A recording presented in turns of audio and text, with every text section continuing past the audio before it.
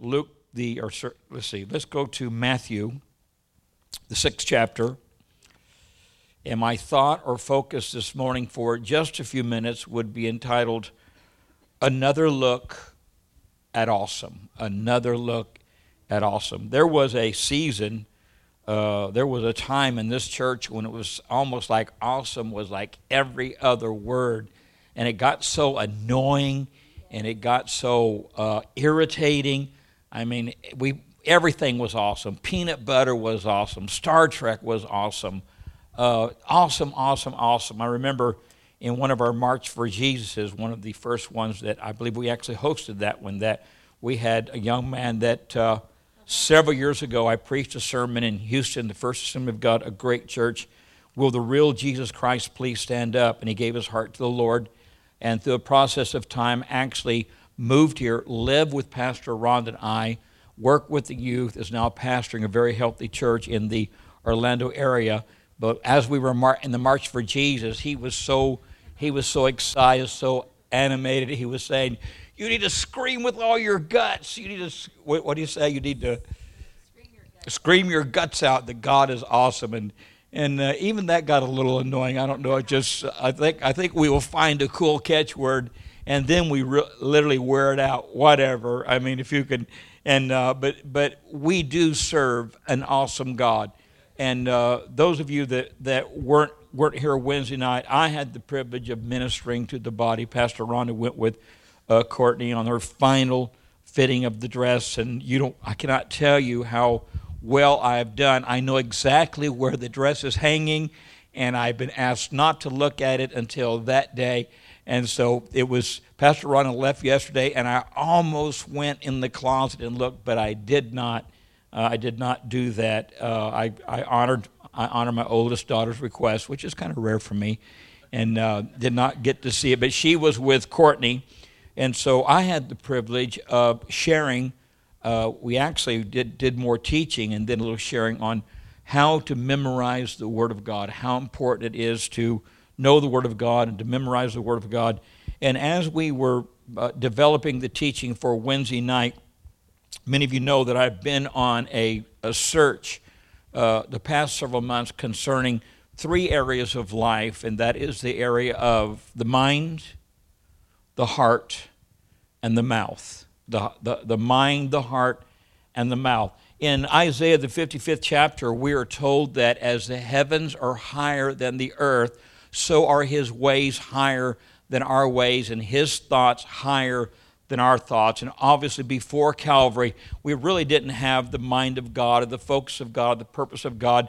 God had kind of remained at a distance. There were different ones that he would visit. He visited Moses, he visited Abraham, but really most of the Old Testament is all promising something better in the New Testament. And then when we're told in Isaiah that we can't have the thoughts of God or the mind of God or know the ways of God or know the thoughts of God, then we're reminded, the Apostle Paul said, "Let this mind be in you, which was also in Christ Jesus, who being in the form of God, thought it not robbery to be equal of God, but made of himself no reputation, and took upon himself the form of a man, being found in the fashion of man, he became obedient unto death, even the death of the cross. Wherefore God has also highly exalted him, and given him a name above every name, that at the name of Jesus every tongue should confess, and every knee should bow." Praise God for Jesus. Praise God for that divine intervention, that we now can know God. The Word was made flesh and dwelt among us, and we beheld his glory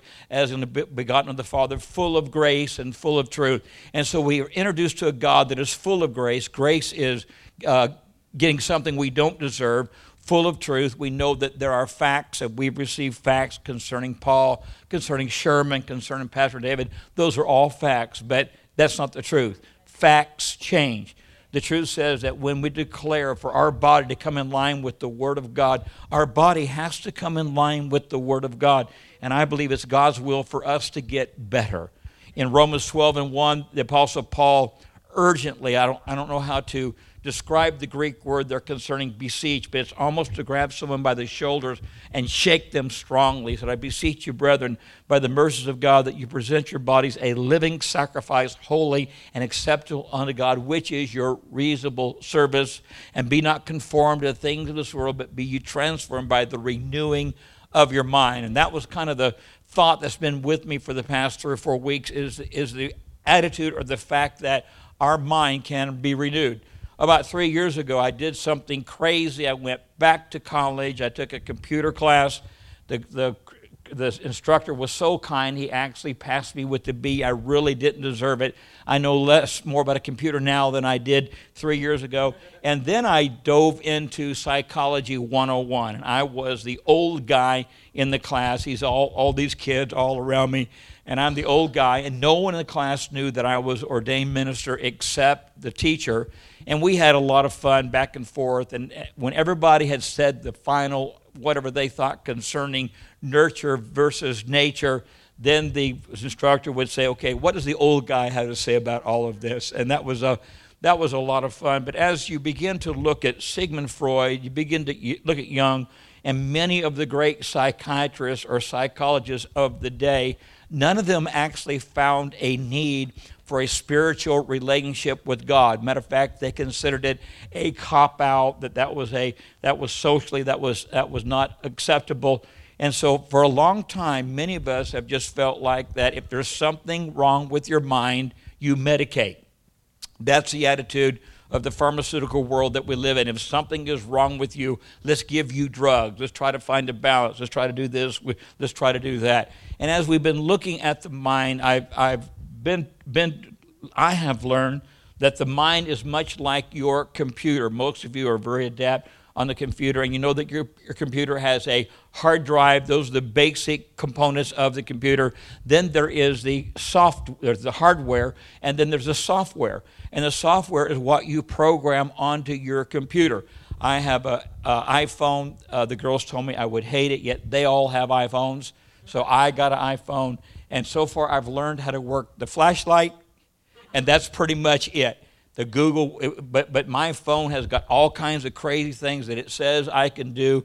I get confused with Facebook. I can't put pictures on Facebook, but they claim that I have, because all those things are programmed on that phone. When it first came to me, it has some stuff on there, and I have learned in the process of feeding your mind or feeding your spirit the things of God, that you can actually, if you were raised in a bad relationship or a bad scenario, which is called nature. In other words, maybe your parents didn't go to church, maybe your parents were divorced, maybe your parents were codependent, maybe your parents had drug problems, and you really weren't raised up what you would call a leave it to the beaver setting, that you can, through study and preparation and being around right people and hearing right things, right voices, right choices, you can reprogram your mind.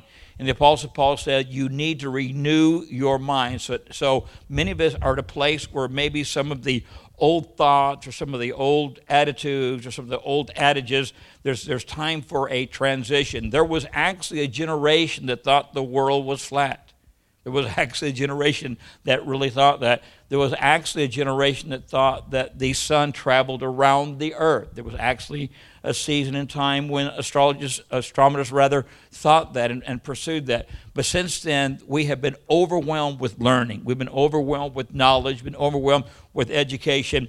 And it's almost scary today that if you were to go to Books A Million or go to McKay's or go to our Lifeway, there are, I guess I could say, there are hundreds of thousands of books that you can read to educate yourself or to better yourself or to get really messed up, to really get out there. I guess it depends on what section that you're reading from and what section that you're digesting. But our mind is a phenomenal piece of work that God gave us. The computer doesn't just have a hard drive and a soft drive, but it also has an energy source. And I don't know all about computers, a power surge. We have a power surge cord on our computer, supposedly, that if there is a power surge, it adjusts and does not allow the computer to get a glitch or to get stuff like that. But the power source that God has given us is that the blood of our body constantly purges our brain. It's constantly washing our brain with nutrients, with food, with vitamins, and all the things that we need to have healthy dreams, healthy thoughts, that the melatonin, the serotonin would bless the endorphin. We're actually learning, and you've heard it before, that says laughter is like a good medicine, but there are actually things that happen in your brain when that emotion called humor is touched. It actually brings a healing. There's an endorphin that makes you feel good. It's a pleasure syndrome. And as we begin to tear the brain apart, we realize that we were fearfully and wonderfully made. And it's so phenomenal, too, when you begin to research just the digestive, the respiratory, the senses in your body, the ability to see, the ability to blink. When you think about the ability to smell, the ability to taste, the ability to hear.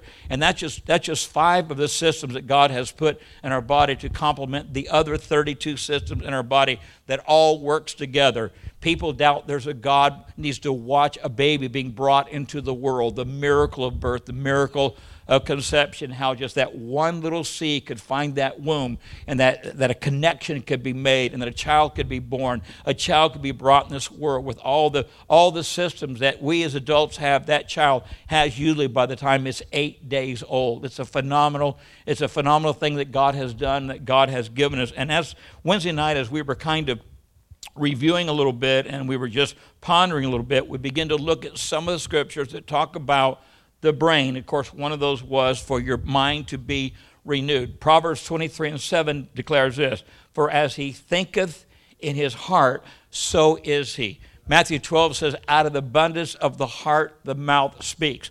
When Joshua got ready to conquer the promised land that had not yet been conquered, for 40 years Joshua had been mentored by Moses to prepare to take the people in the promised land, because Moses, because of just one act of disobedience, was not awarded that at that time. He went in the promised land later with Jesus and Moses, and that is a wonderful, God always keeps his promises.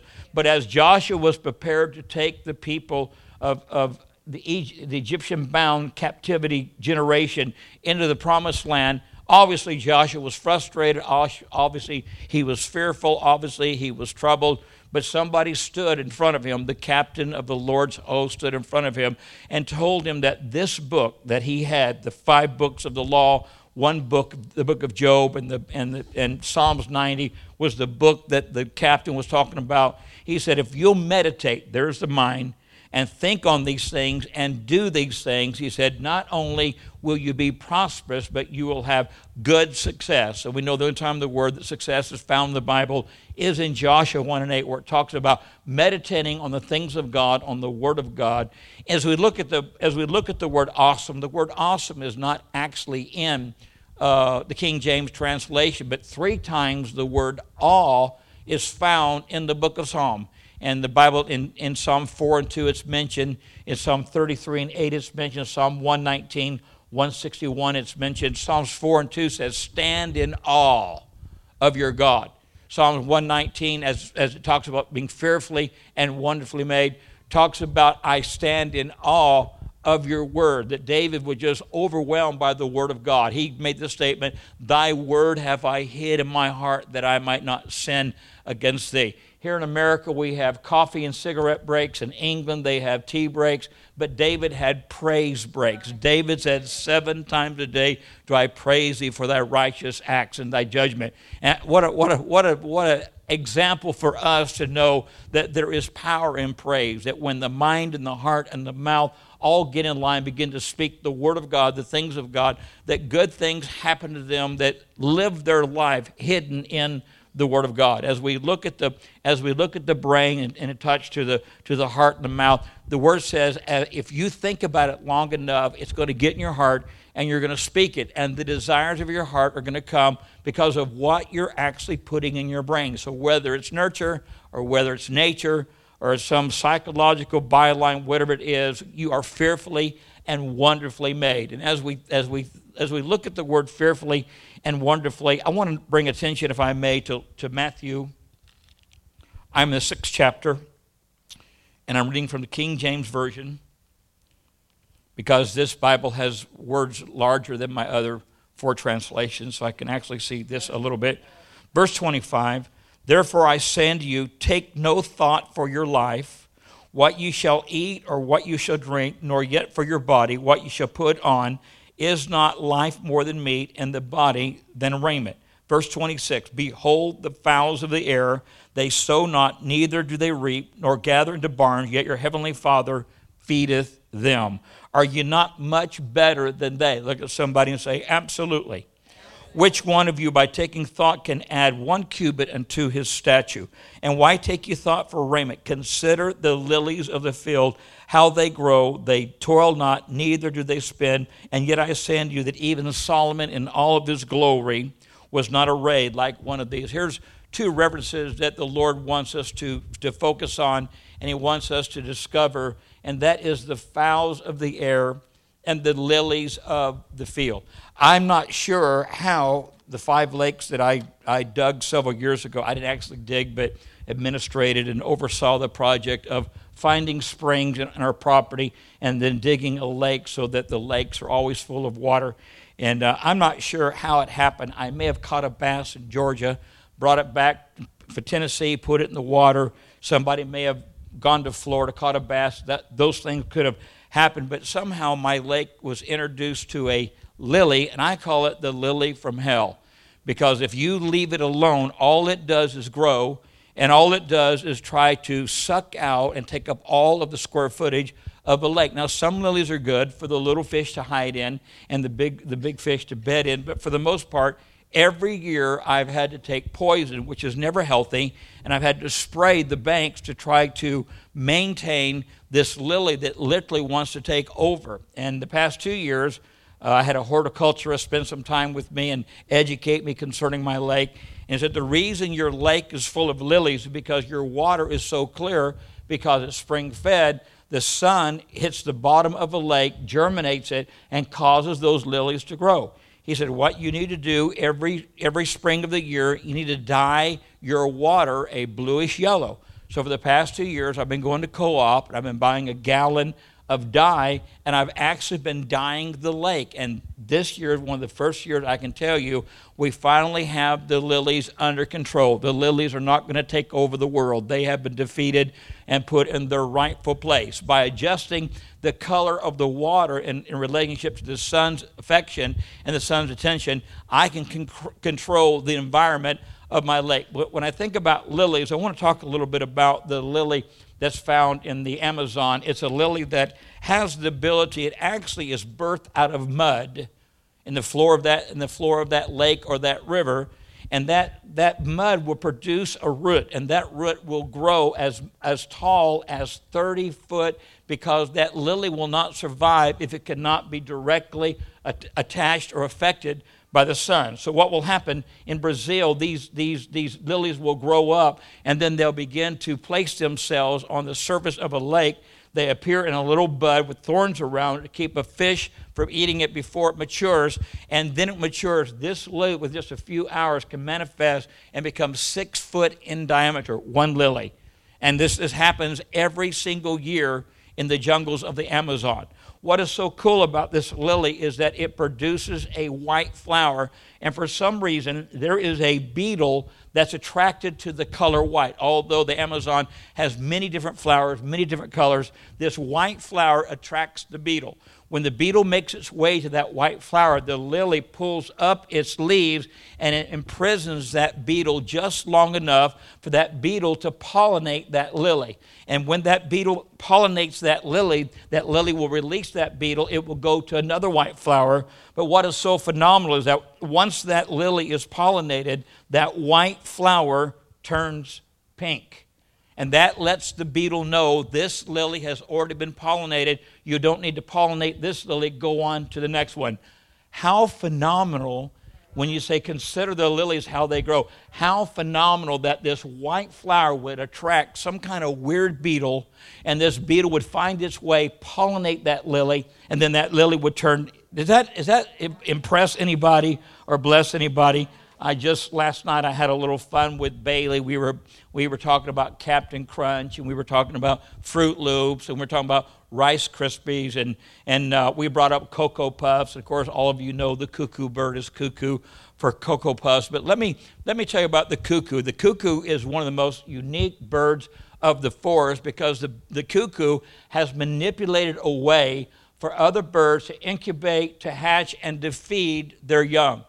And the way they do it is they will watch a robin or a finch build a nest, and when that robin lays its eggs, the cuckoo will go and it will lay one egg in that nest.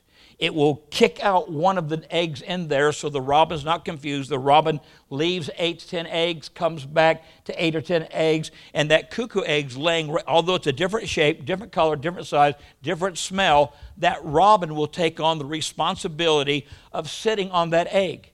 When that egg hatches and that cuckoo is birthed and sits there on the nest, the robin will leave the nest to go find food to feed that one egg that's already hatched. And while that robin is gone, that cuckoo bird will push all the other eggs out of the nest. And when the robin comes back, there's only one bird there. And so that robin will devote its time to spend to feed that bird until it learns how to fly and it reaches maturity. Does that impress anybody in this house that that cuckoo bird will lay 20 eggs within just a few days, 20 different nests, 20 different birds? Some of the birds, when the cuckoo hatches, is actually bigger than the mother bird sitting on the nest, but that mother will nourish that egg because it's in its nest. When he talks about the flowers, and he talks about the birds, how he feeds every single bird, how unique and phenomenal God really is.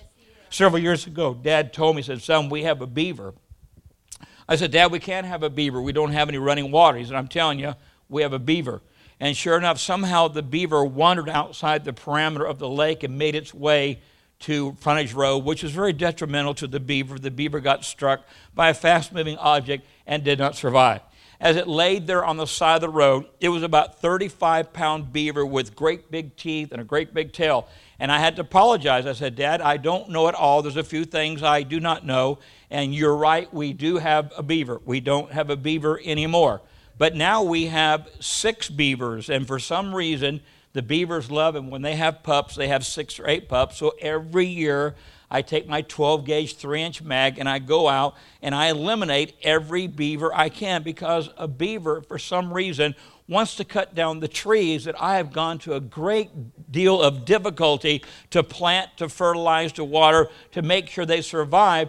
One year I went to Bryant's nursery and they had some killer white birches on sale. Like they were almost giving them away. And I bought 5 of them and I lined the side of Dad's cabin with these 5 beautiful birch trees. And after 2 or 3 years, they were looking very nice. It was the white birch, not the peelable birch, but the white birch. And they stood out. And one day I went to Dad's house only to see that Dad had taken a machete and had whacked all 5 of those trees about 2 foot high, just whacked it, and it was laying there on the ground. I said, "Dad, what got into you? What made you cut the trees that I planted, gone to so much trouble to water and fertilize?" He goes, "I had nothing to do with it." He said, "It was the beaver." He blamed it on the beaver. And sure enough, we found a place where there was some water running.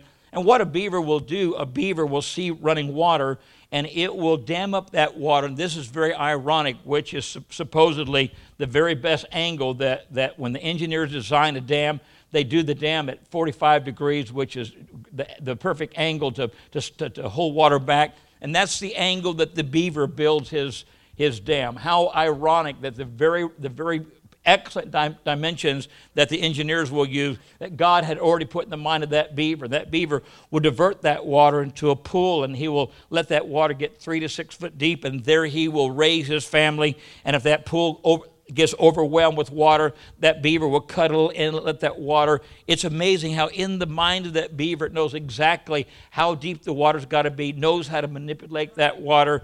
I mean, I thought that was just incredible. I think it adds a new dimension to the word awesome. Here I am trying to kill him, and God's got him cutting down trees and stopping water, storing up water, making the water go wherever it wants to go.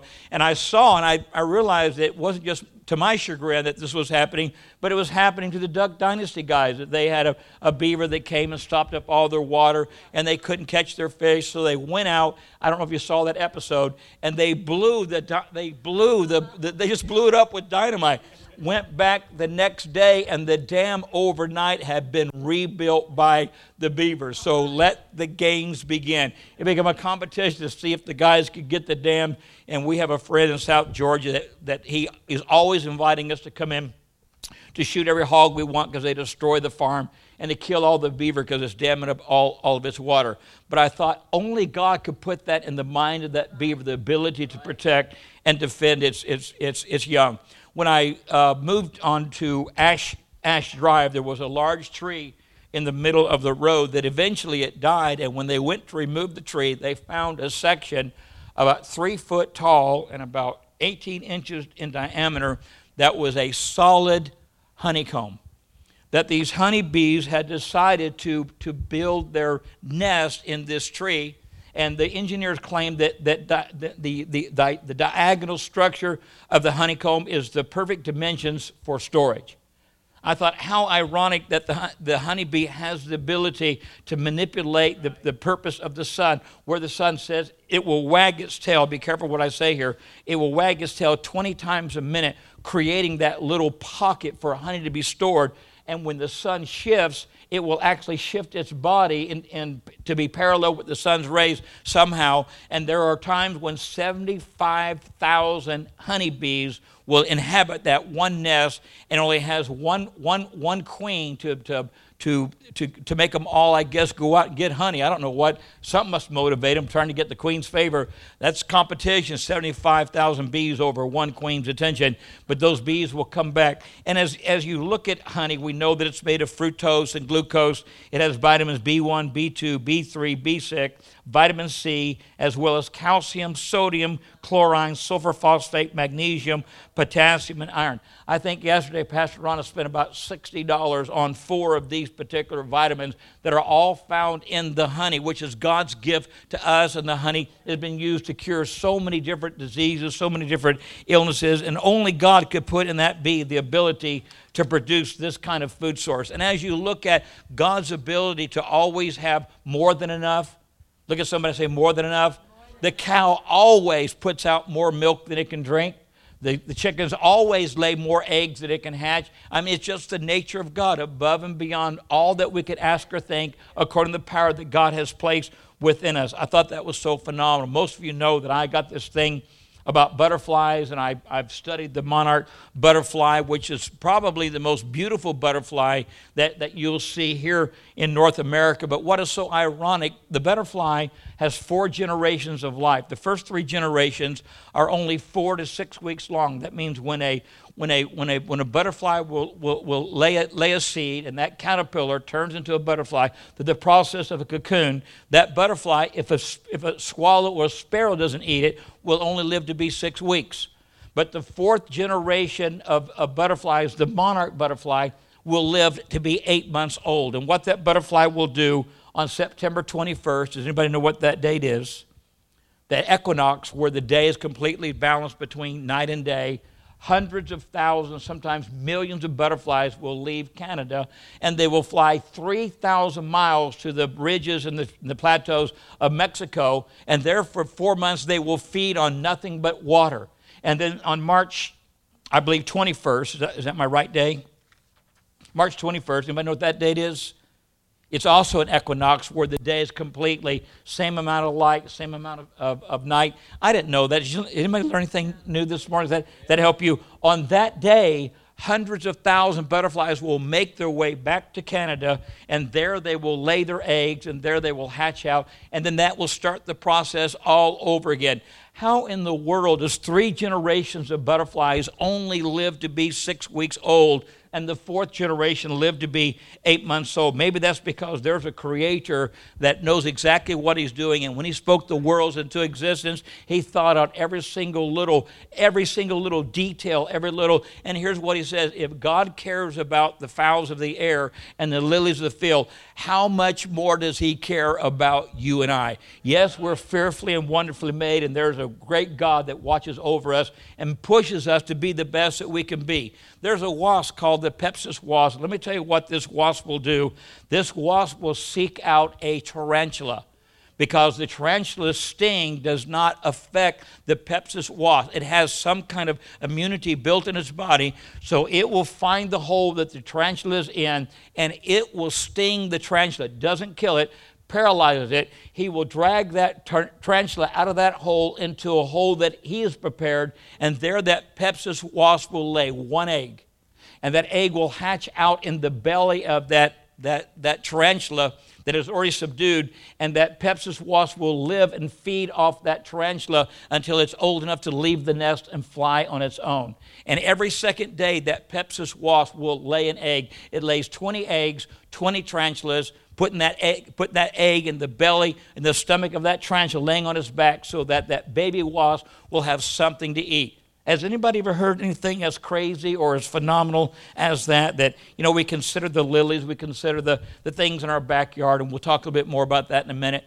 But a few years ago, there was a new display brought to Chattanooga, the aquarium. Does anybody remember what it was?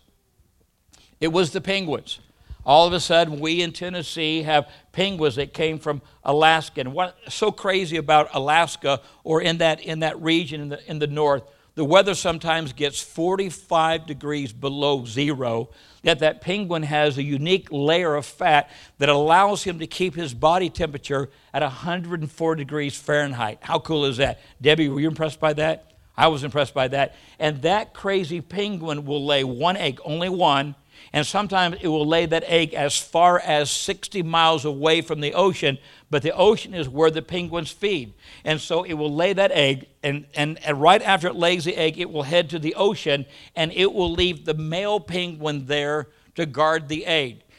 So for that 4-month window, that male penguin does not eat, does not have anything to eat, will lose half of his body weight, and almost on the day or the day after that egg is hatched out, ironically, that female penguin will show up from the ocean where she's been for 4 months gathering up food, and she will go to the baby penguin and she will begin to regurgitate all that she had eaten in 4 months, and she feeds that baby penguin until that penguin becomes a mature bird and has the ability to find its way into the ocean. Consider the fowls of the air. How crazy is that? One of my some of my experiences haven't always been that good in the woods. I remember when I was about 19 years old, we were in San Bernardino, and we were quail hunting, and some rabbits jumped out, so we were shooting these rabbits, and to run to get the rabbit, I stepped over, and I heard this really scary noise, and looked back behind me, and there was a rattlesnake coiled on the trail that I had jumped over him. He didn't see me, and I've come to the conclusion that the only good snake is a snake that's been killed several times. It's good and dead.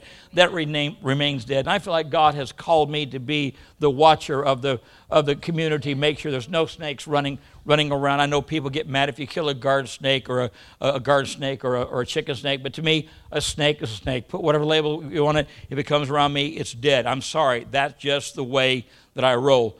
But that head of that rattlesnake is so sensitive that if the temperature decreases or increases 1/30 of a degree Fahrenheit, that snake can sense that and know there's something in the area that's either going to hurt it or that it can eat. When that snake senses it's something that it can eat, it will get as close as it possibly can.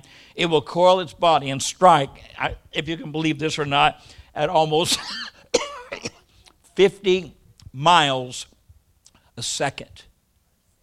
That's 186,000 miles an hour. That's how fast a rattlesnake can strike. That rattlesnake has such poison in its body, and it has the ability to open its mouth 180 degrees. I have a friend in Minneapolis, Minnesota, that he used to raise snakes, and he would put a little mouse in that, and that mouse was like almost twice the size of that snake. But he would put that mouse in that cage, and within a day or two, that snake would open its mouth 180 degrees and swallow that rat. And you could actually see the mouse processing down the snake's body, be a lump, and it would go smaller and smaller and smaller. And I thought, how phenomenal. But did you know that an eighth of an ounce of rattlesnake venom can kill 250,000 rats? Just an eighth of an ounce of rattlesnake venom. And when you think about God putting that in that snake's ability to protect itself, defend itself, to have that poise and have the ability to crawl. If you've ever, Solomon said, there are 3 things that are too wonderful, yea, 4 that I know not. Of course, you know the first one's the way of an eagle. The second is the ship at sea. The third one is a way of a man with a maid. And the fourth one is the way of a snake upon a rock. To watch its ability to recoil and coil and to move without feet and to move without anything moving it. Just that snake. Just thinking about that gives me a chill on the back of my neck. And let's talk about something else. I want to talk about the gecko. I don't know if you've seen the commercial. You can save 15% on your insurance, but did you know that Pinocchio was not a very good motivational speaker? I'm sure you've seen that one. They have a hard time figuring out how a gecko has the ability to walk straight up walls, upside down, and to hang there, because there was no glue. There's nothing that glue that they, like a spider has like little portions of glue that it can attach itself. But they begin to study the paw or the claw of the gecko, and found hundreds of thousands of membranes that have the ability to feather out, and even on solid concrete can find the pores of that concrete, and it can grab a hold, and it can hold on. And I was doing some study about the gecko, but they said if you could get just a million, the way they measure it is in a setae, C-A-T-A-E. If you could just get a million of the setae, and the setae would be the size of a dime, it says that it would hold up a 45-pound child, just the size of a dime of that particular. And it said if you could take all of the adhesion that's in all 4 feet of the gecko, you could support a 280-pound man upside down. One little old gecko. No wonder you can save 15% on your insurance, because he has all that ability and power. Most of you know that I'm always talking about the hummingbird and the bumblebee in relationship to the weight of its body in ratio to its wings. It is aerodynamically impossible for a hummingbird and a bumblebee to fly. It's impossible, yet it does. And it does because God put in that mind of that little hummingbird, you can do it, you can do it. The wings beat up to 80 strokes every single second. 80 strokes. Its heartbeat is over 1,000 times a minute. Can you imagine that? And that's why it's constantly eating. When you see a hummingbird approach the nectar of a flower, it will actually take a dozen sips of nectar every second.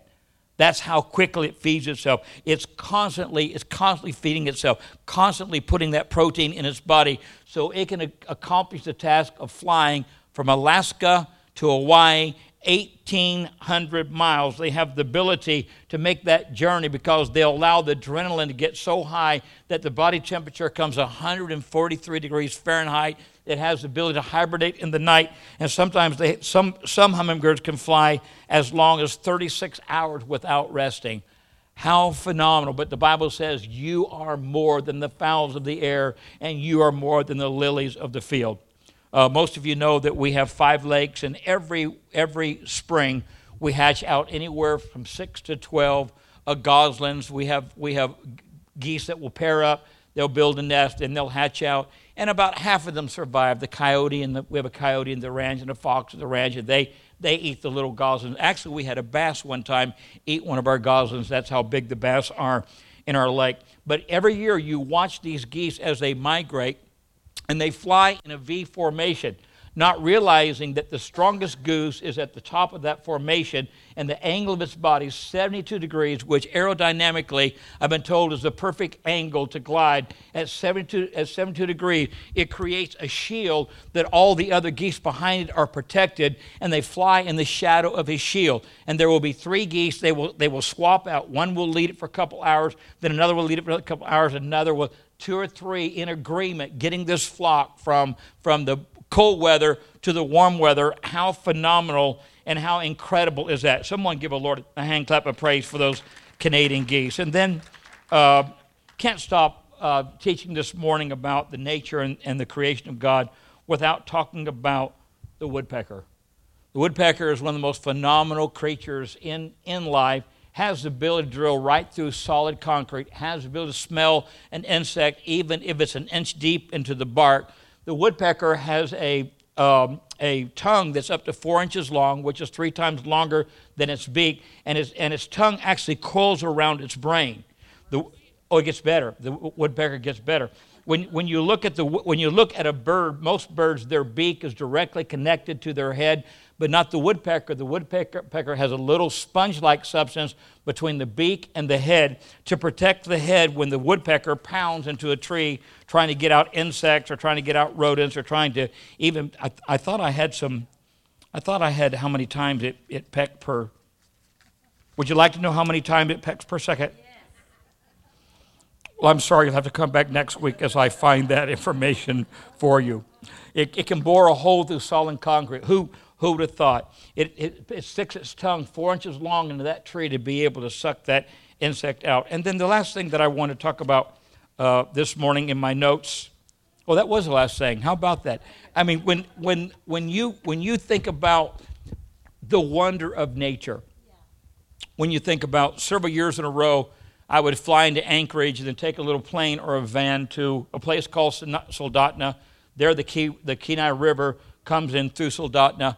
And when you think that those salmon will make their way upriver, and the journey actually kills them, they will die shortly after they go and lay their eggs. They will lay those eggs, and those eggs will hatch out, and they will flow out the river into the ocean. They'll stay in the ocean 3 to 5 years at a time. And then there's something built in the mind of that salmon that it will make its way back within a few feet of the river that it was hatched out.